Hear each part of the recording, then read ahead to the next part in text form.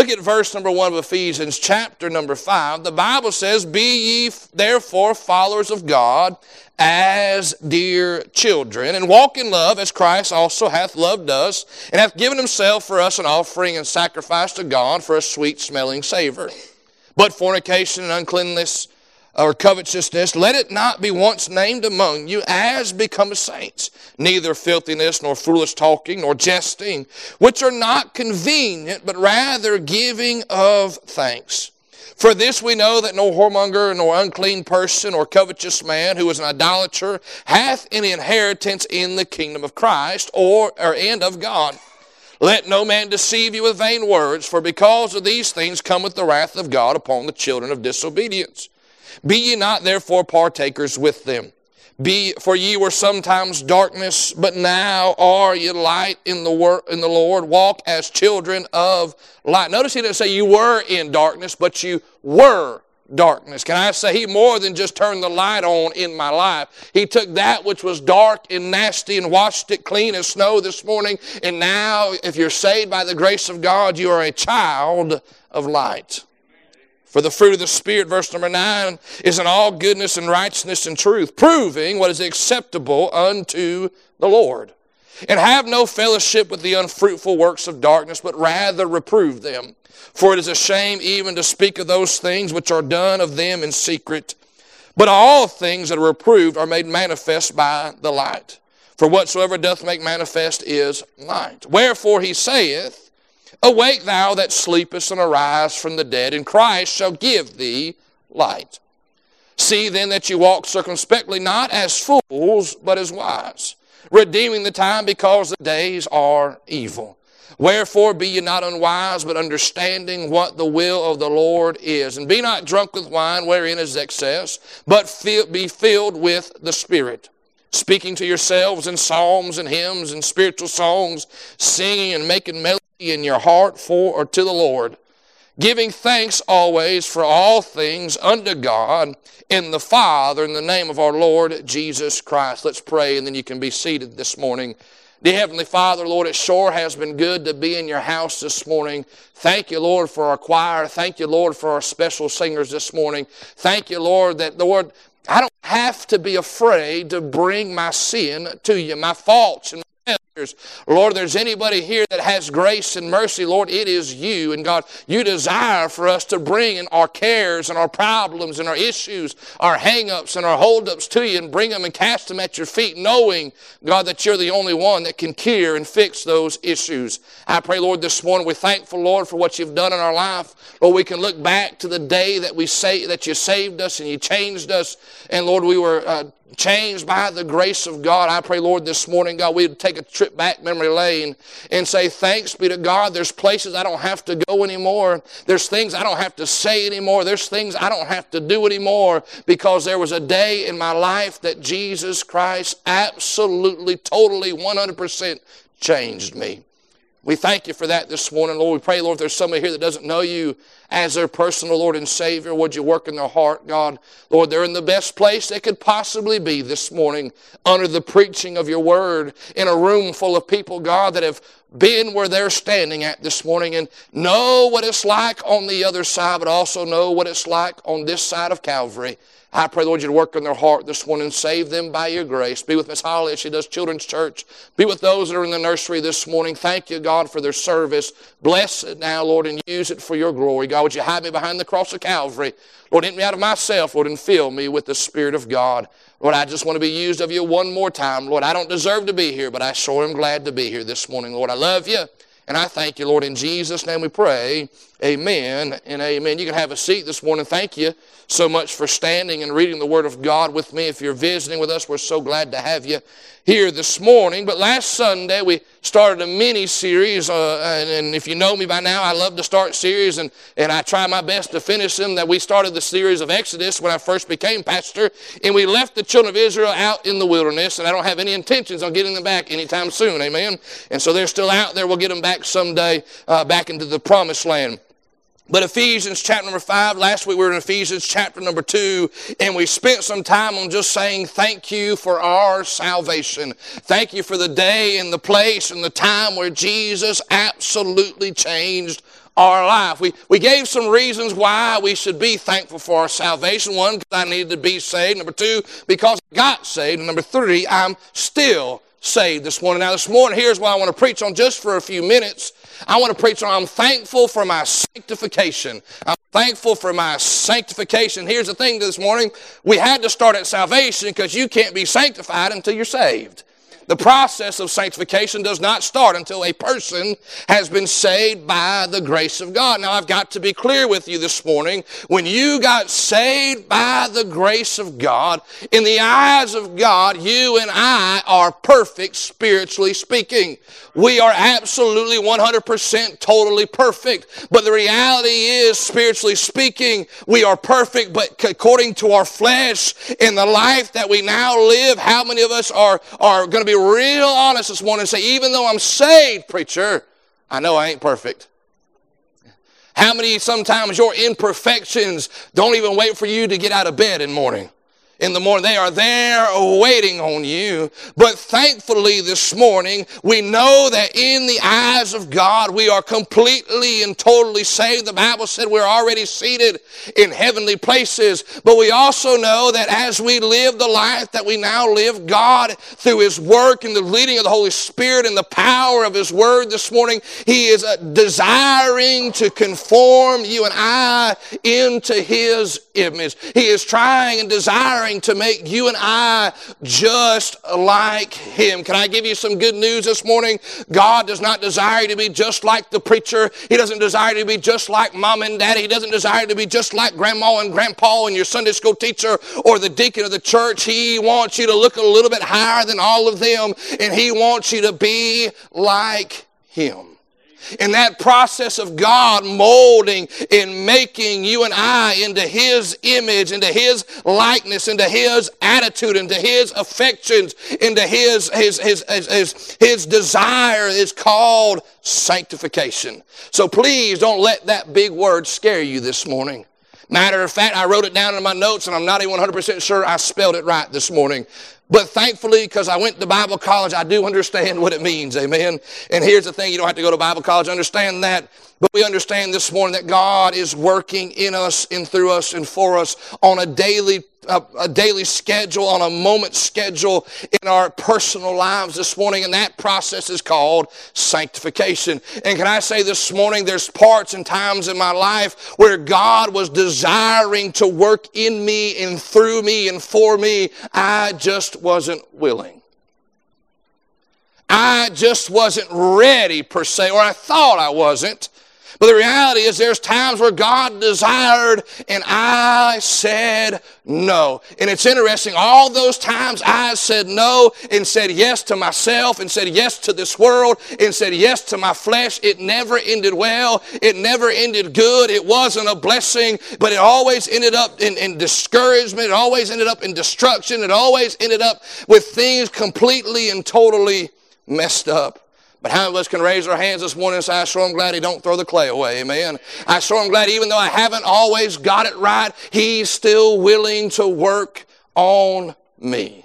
And He's still willing to work on you this morning. I want, by way of introduction, we see the promise of sanctification in Philippians 1:6. It said, being confident of this very thing, that He which hath begun a good work in you will perform it unto the day of Jesus Christ. The reality is this morning, sanctification is not you and I doing a work for God, but rather it is you and I allowing God to work in us and for us and through us. And it's a work that He had begun on the day that He saved us. Yes, He saved us. We're already seated in heavenly places, but at the same time, He is working in our lives to conform us into His image this morning. And He made a promise. He said, if I start that work, if you let me, I'll finish it.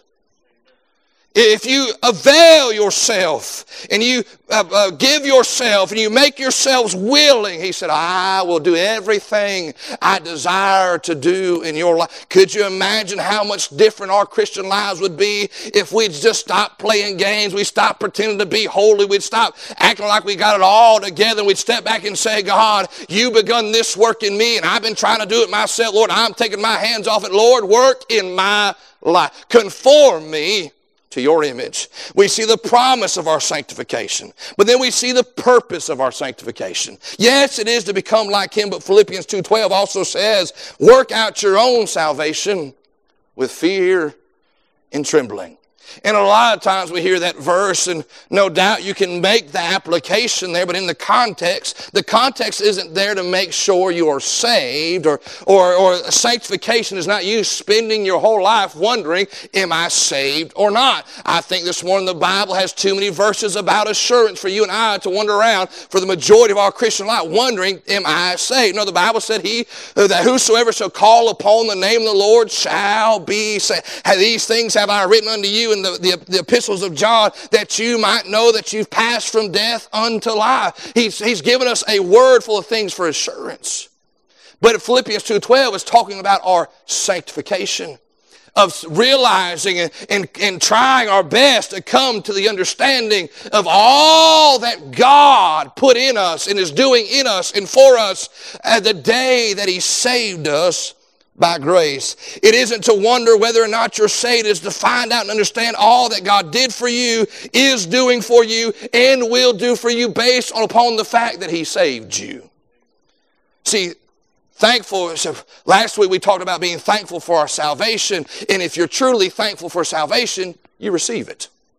You are thankful that Jesus died for you. You are thankful that he rose again for you. You are thankful that he shed his blood for you. You are thankful that he paid your sin debt for you. You're thankful that he did all of that for you. And when you're thankful for salvation, you receive it.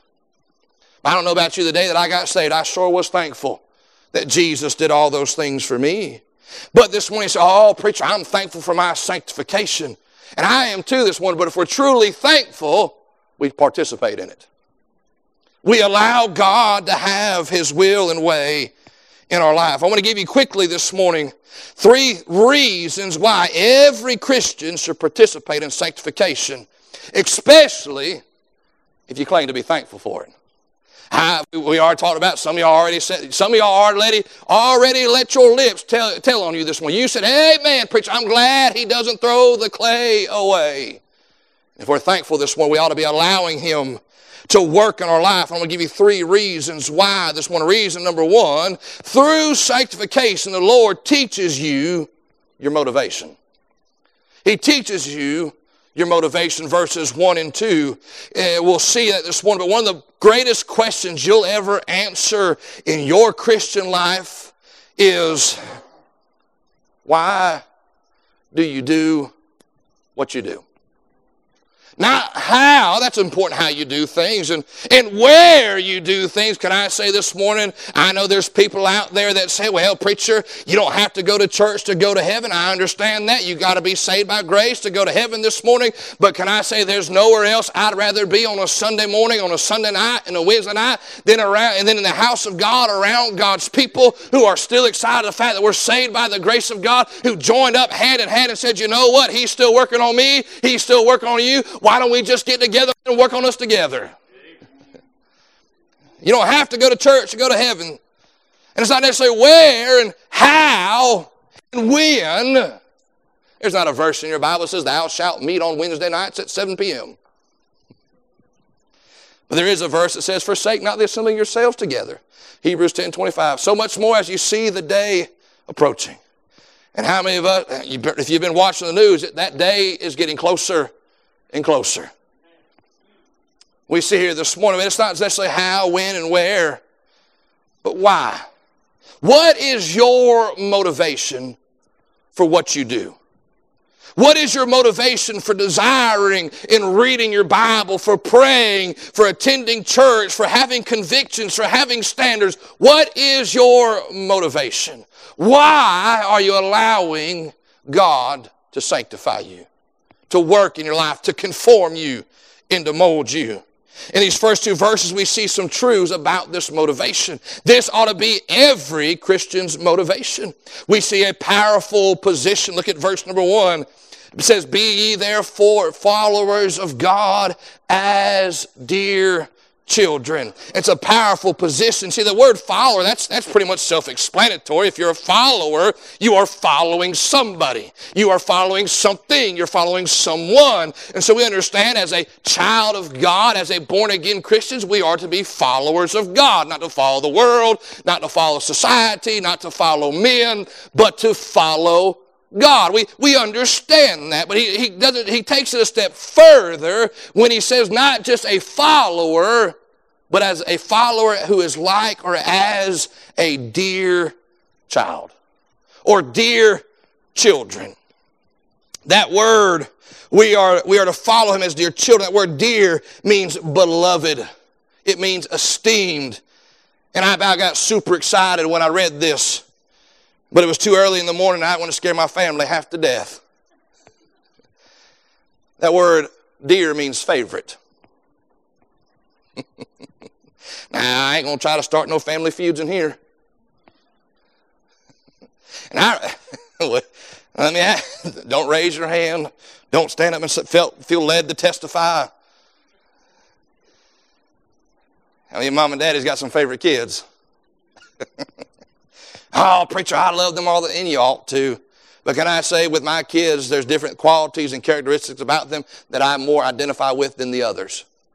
We have more things in common. When I was growing up, and the same was true when I was a child, there was things that my dad did that I identified with and I enjoyed doing with him more than my siblings enjoyed doing, and the same was true with my mother.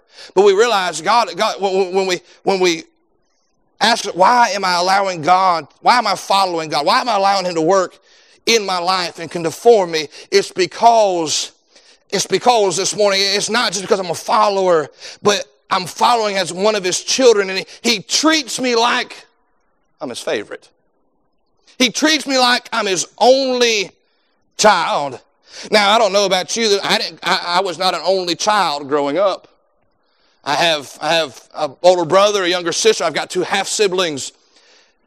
And I grew up with my older brother, my younger sister. She came when I was 8 years old. I went from being the favorite to the middle child. I got completely forgotten about. Mom left me in Walmart. True story. Bought my brother a video game for Christmas, didn't buy me anything. Because she thought the game my brother wanted had 3 discs in it. She thought, well, that's 3 different games in it. It was all the same game. So I just had to watch my brother play it. It was real exciting. But I did have a friend. His name was Eric Sanchez. And he was an only child. He didn't have to share the spotlight with nobody. He didn't have to share the room with nobody. He didn't have to share clothes with anybody. He didn't have to share the television, the video games. He didn't have to share none of that. He was the only child, and I was his best friend. We'd go to school, and he'd say, Tate, you want to come spend the night at my house? I sure do. Tate, you want to come over to my house after school? I sure do. I mean, he had video game systems. He had a pool table. He had one of them things where you shoot the basketball into the net like at the arcade. He had a backyard that was fenced in. He had a dog. He had it all. And he had to share with nobody. And I was over there all the time. Because his parents, you knew who their favorite was.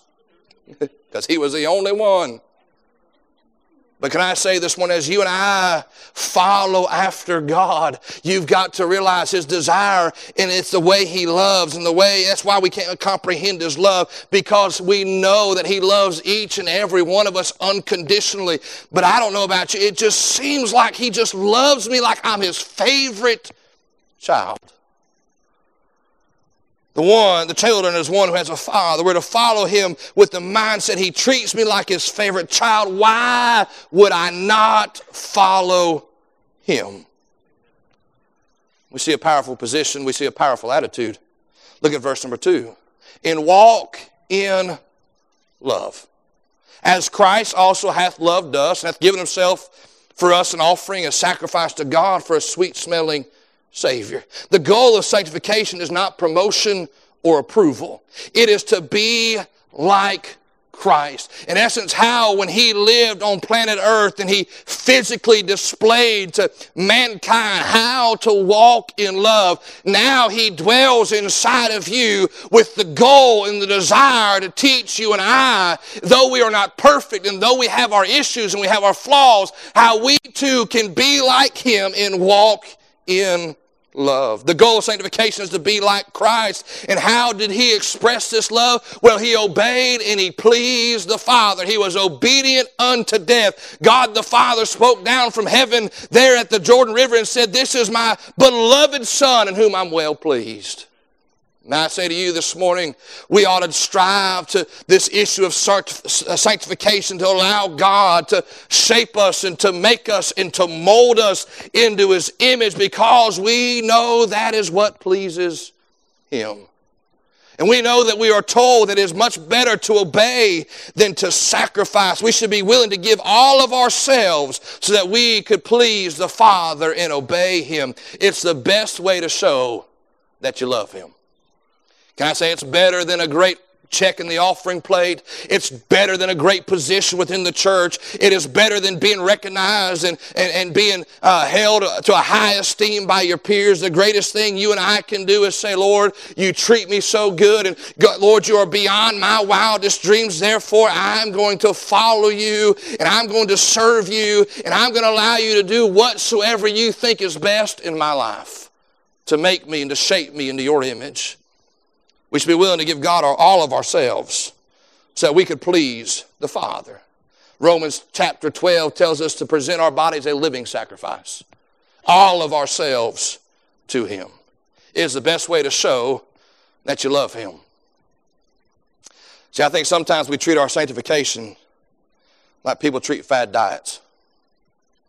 You know why most diets fail? It's because the goal isn't big enough. Most people pursue a fat diet, or they begin a diet because you ask, "Well, why are you doing that?" "I just want to lose a couple pounds. I want to slim up just a little bit."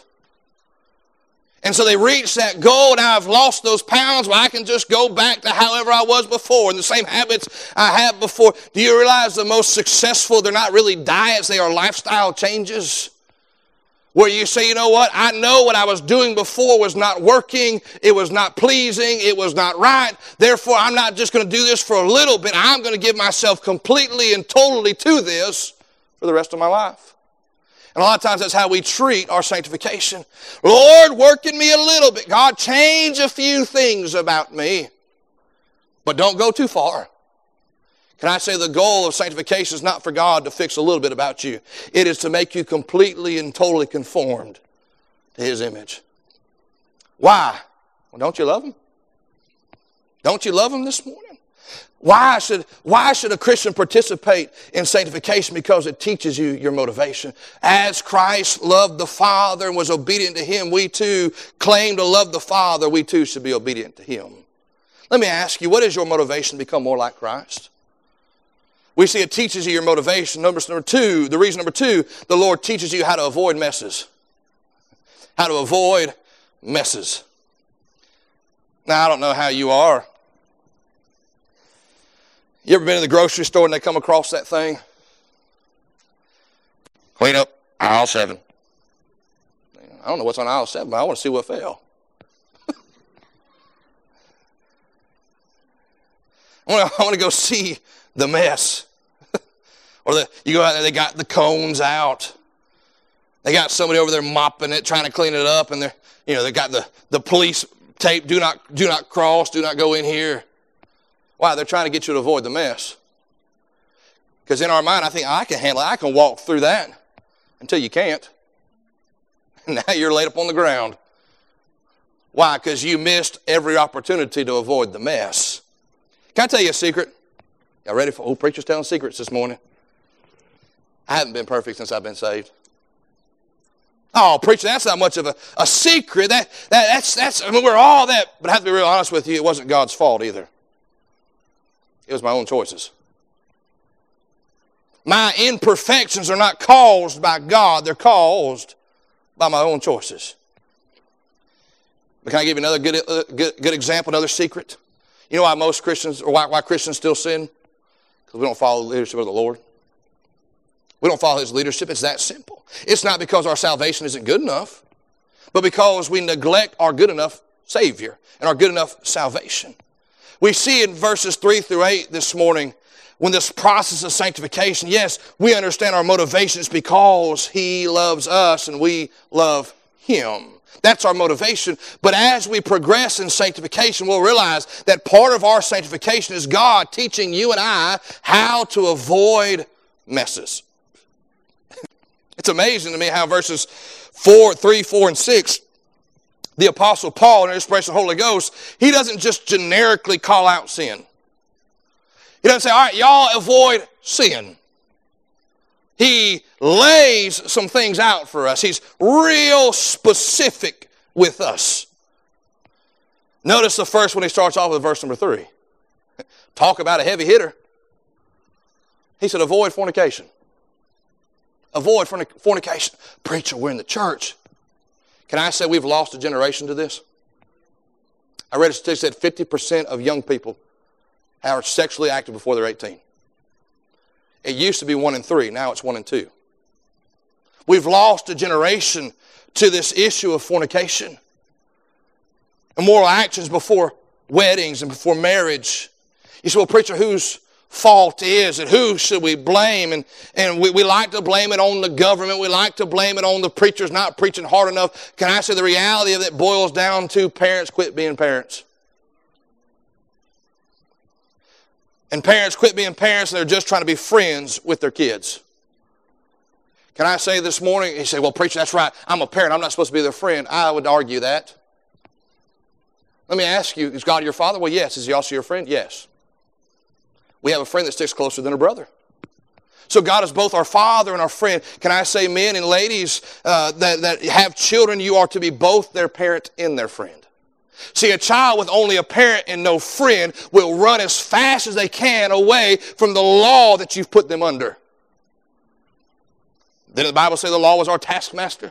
And we knew we couldn't complete it and we knew we couldn't satisfy it, so we just went and did our own thing. But if a parent's only a friend and never a parent who brings in accountability and discipline, if all you ever is their friend, they will go into the world not realizing the dangers they're walking into. It takes both this morning.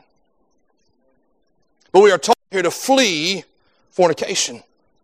We are told here to avoid it, to stay away from it. Verse 3 and 4, we're told to avoid uncleanliness and filthiness. Verse number 3, he said, but fornication, all uncleanness. Verse number 4, neither filthiness. That means those things that are impure, those things that are obscene. Preacher, we just have differing opinions on those things. You just see things differently than me. Can I say there's things this morning that you and I can differ on, and it's 100% okay, but you and I cannot differ on what God's Word clearly outlines. And if you and I are going to be sanctified, we can't get sanctified by our own opinions. We are sanctified through the work of God's Word in our life. It's not about the Bible. We don't get to formulate our opinions on what the Bible clearly says. Look at verse number 4. We're told to avoid vain words, foolish talking, jesting. That word jesting means a bad sense of humor. But preacher, it's funny. Is it though? Would you say that if the Lord was standing right in front of you?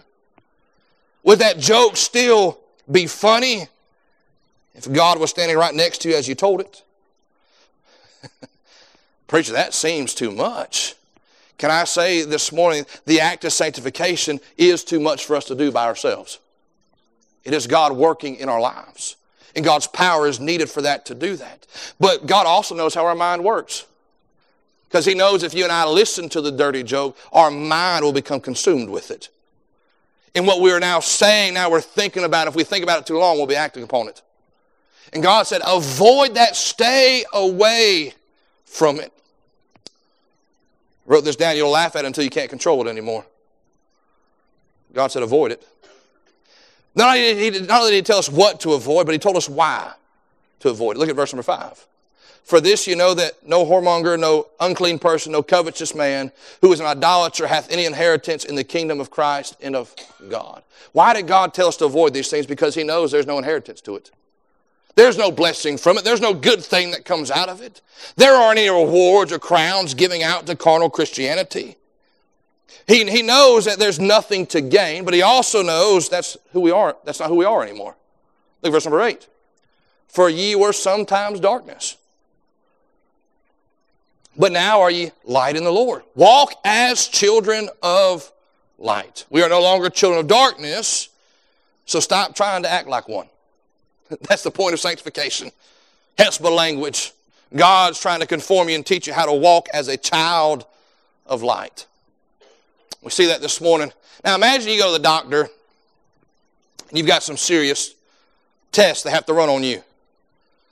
And they get done running all those tests. You're waiting in the room. You've been waiting there for about 3 hours now.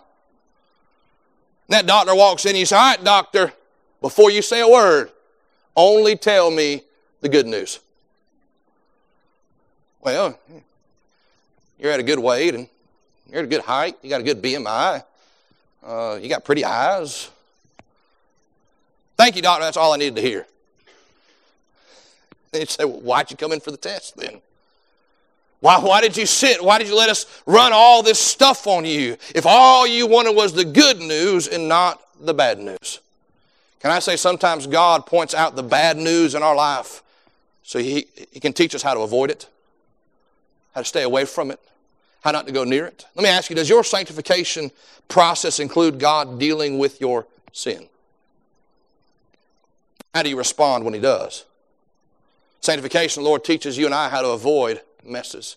Can I say it's never been comfortable? It's never been a pleasant experience in the moment. It's never been something that I would stand up and say, I absolutely 100% all the time always enjoy. But I'm thankful when the Holy Spirit deals with my heart, because in the end he's teaching me how to avoid it and to stay far away from it. Does your sanctification process include God dealing with your sin? Number 3, this one reason number 3, why you and I should participate in sanctification, or to allow God to sanctify us, to work in us, to mold us, to conform us to his image. And reason number 3, the Lord teaches you how to maintain.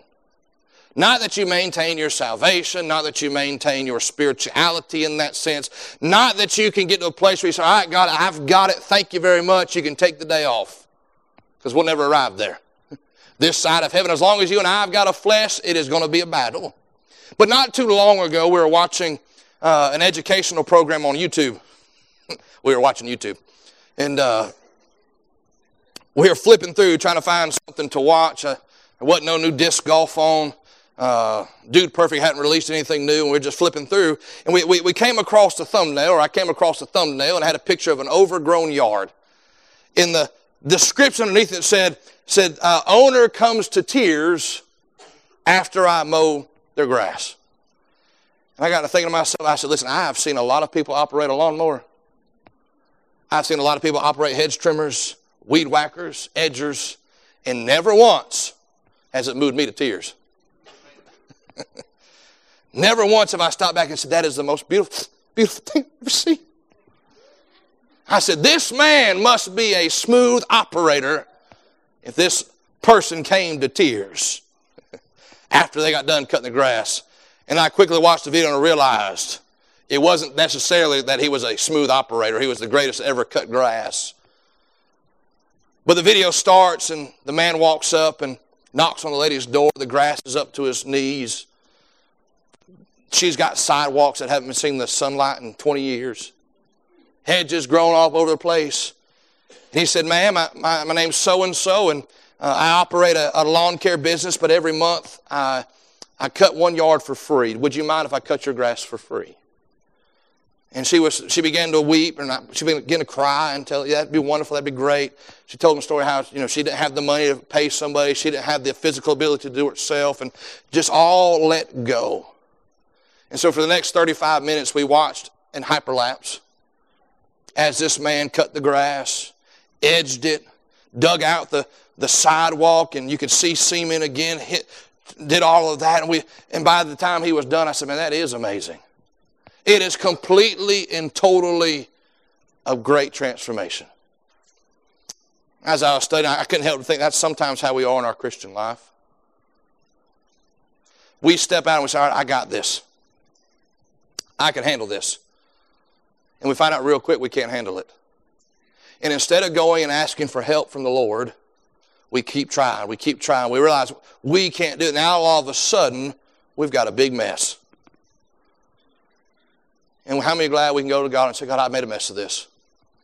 I messed it up. Lord, I understand there's consequences, God, but could you please come help me clean this up? How many are glad that he's willing to do that? Amen. I mean, he's willing to restore what the cankerworm has eaten.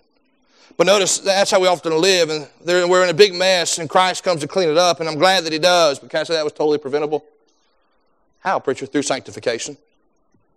We learn the steps of living a successful Christian life. Learning how to maintain and to walk and to live in such a way that we don't have to walk away. We don't have to let it go. We don't have to lose it all, that we can just follow him. Well, preacher, how can I do that? How is that possible? Verse number 18 says, be filled with the Spirit. Look at verse number 18 of Ephesians chapter number 4. Excuse me, Ephesians chapter number 5. Be not drunk with wine wherein is excess, but be filled with the Spirit. When I say that, I'm not talking about anything crazy, but allowing the Spirit of God to lead you and guide you, to direct you. And here's the thing, when you step back and you on purpose every day, say, all right, Lord, my life is not mine, it is yours. My body is not mine, it is yours. Everything I have is yours. Guide me and direct me. The Bible said the Holy Spirit only leads in one direction, that is always towards truth. And when you allow him to lead you, you'll find out he's going to lead you in the right direction. Not just every now and again, but every day. So we're told to be filled with the Spirit. We're told to walk wisely in verses 15 and 17. See then that you walk circumspectly, not as fools, but as wise. Oh, preacher, I need wisdom. We'll be here on Wednesday nights. We've been going through it. We're going through the book of Proverbs, and that book is slap full of wisdom.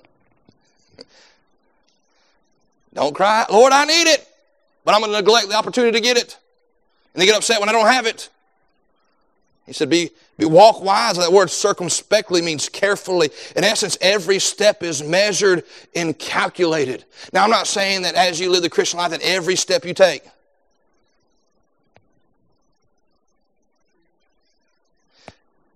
If you're going to do that, tell me when you're going to the grocery store. I don't want to get stuck behind you. We was at Hamrick's this week. We was birthday shopping, Christmas shopping. We were shopping. Not exactly sure for what. I love Hamrick's. 75% of it is geared towards women. That center aisle and a little bit on the right is for the men. That as seen on TV, I love that aisle. But we were at Hamrick's and we were walking around and we were headed towards the line, and because of the holiday season and all that, they've got this special wall they've built out of items that now it funnels you in. You got to go all the way around that up towards the front. And we were just walking. We were having a wonderful time. And there was a lady coming in next to my wife, and she was pushing a cart. And Miss Becky was about even with her. And we were just walking, cutting up, having a fun time. And that lady looked at my wife. Looked back at her, gripped her cart, and took off. All right, she looked at Miss Becky, and it's the equivalent of you pulling up to a red light and asking the person, hey, you want a drag race? That lady took off. She was fast as she could to get in front of us. And we got stuck in the same spot, waiting. She got to go first. We went after her. We got all of our stuff checked out, back in the basket, headed out the back door, and I turned behind me, and she was behind us. What'd you do, preacher? Well, I turned around real spiritual. I said, ma'am, can I pray for you today? That's not what I did. That's probably what I should have done. What'd you do? I just strolled on out of Hamrick. She hit me 6 times with the cart. No, she didn't hit me with the cart.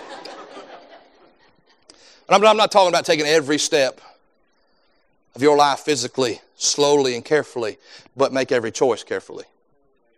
Make every decision carefully. We're to walk wisely.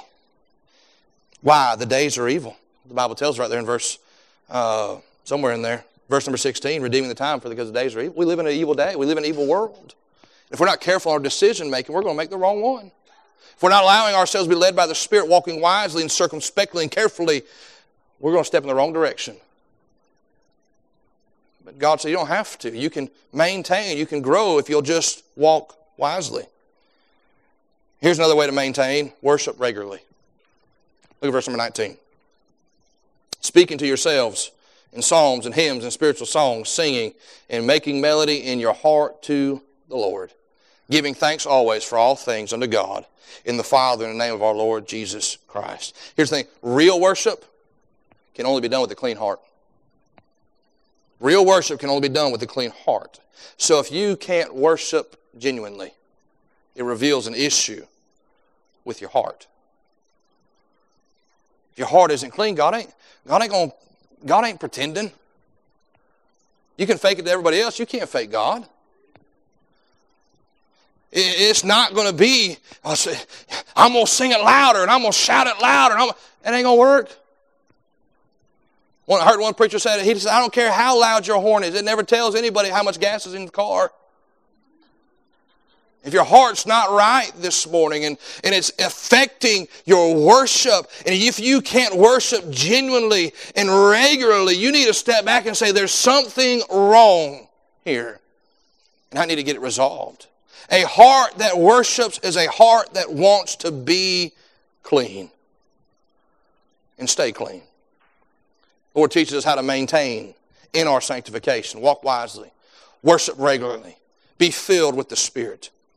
But do you realize this morning, you say, oh, preacher, I want God to sanctify me. I want Him to grow me. I want Him to mold me. I want Him to make me and to form me into His image and to have His mind and to have the same attitude and the same desire and the same heart. Preacher, you don't understand how bad I want that.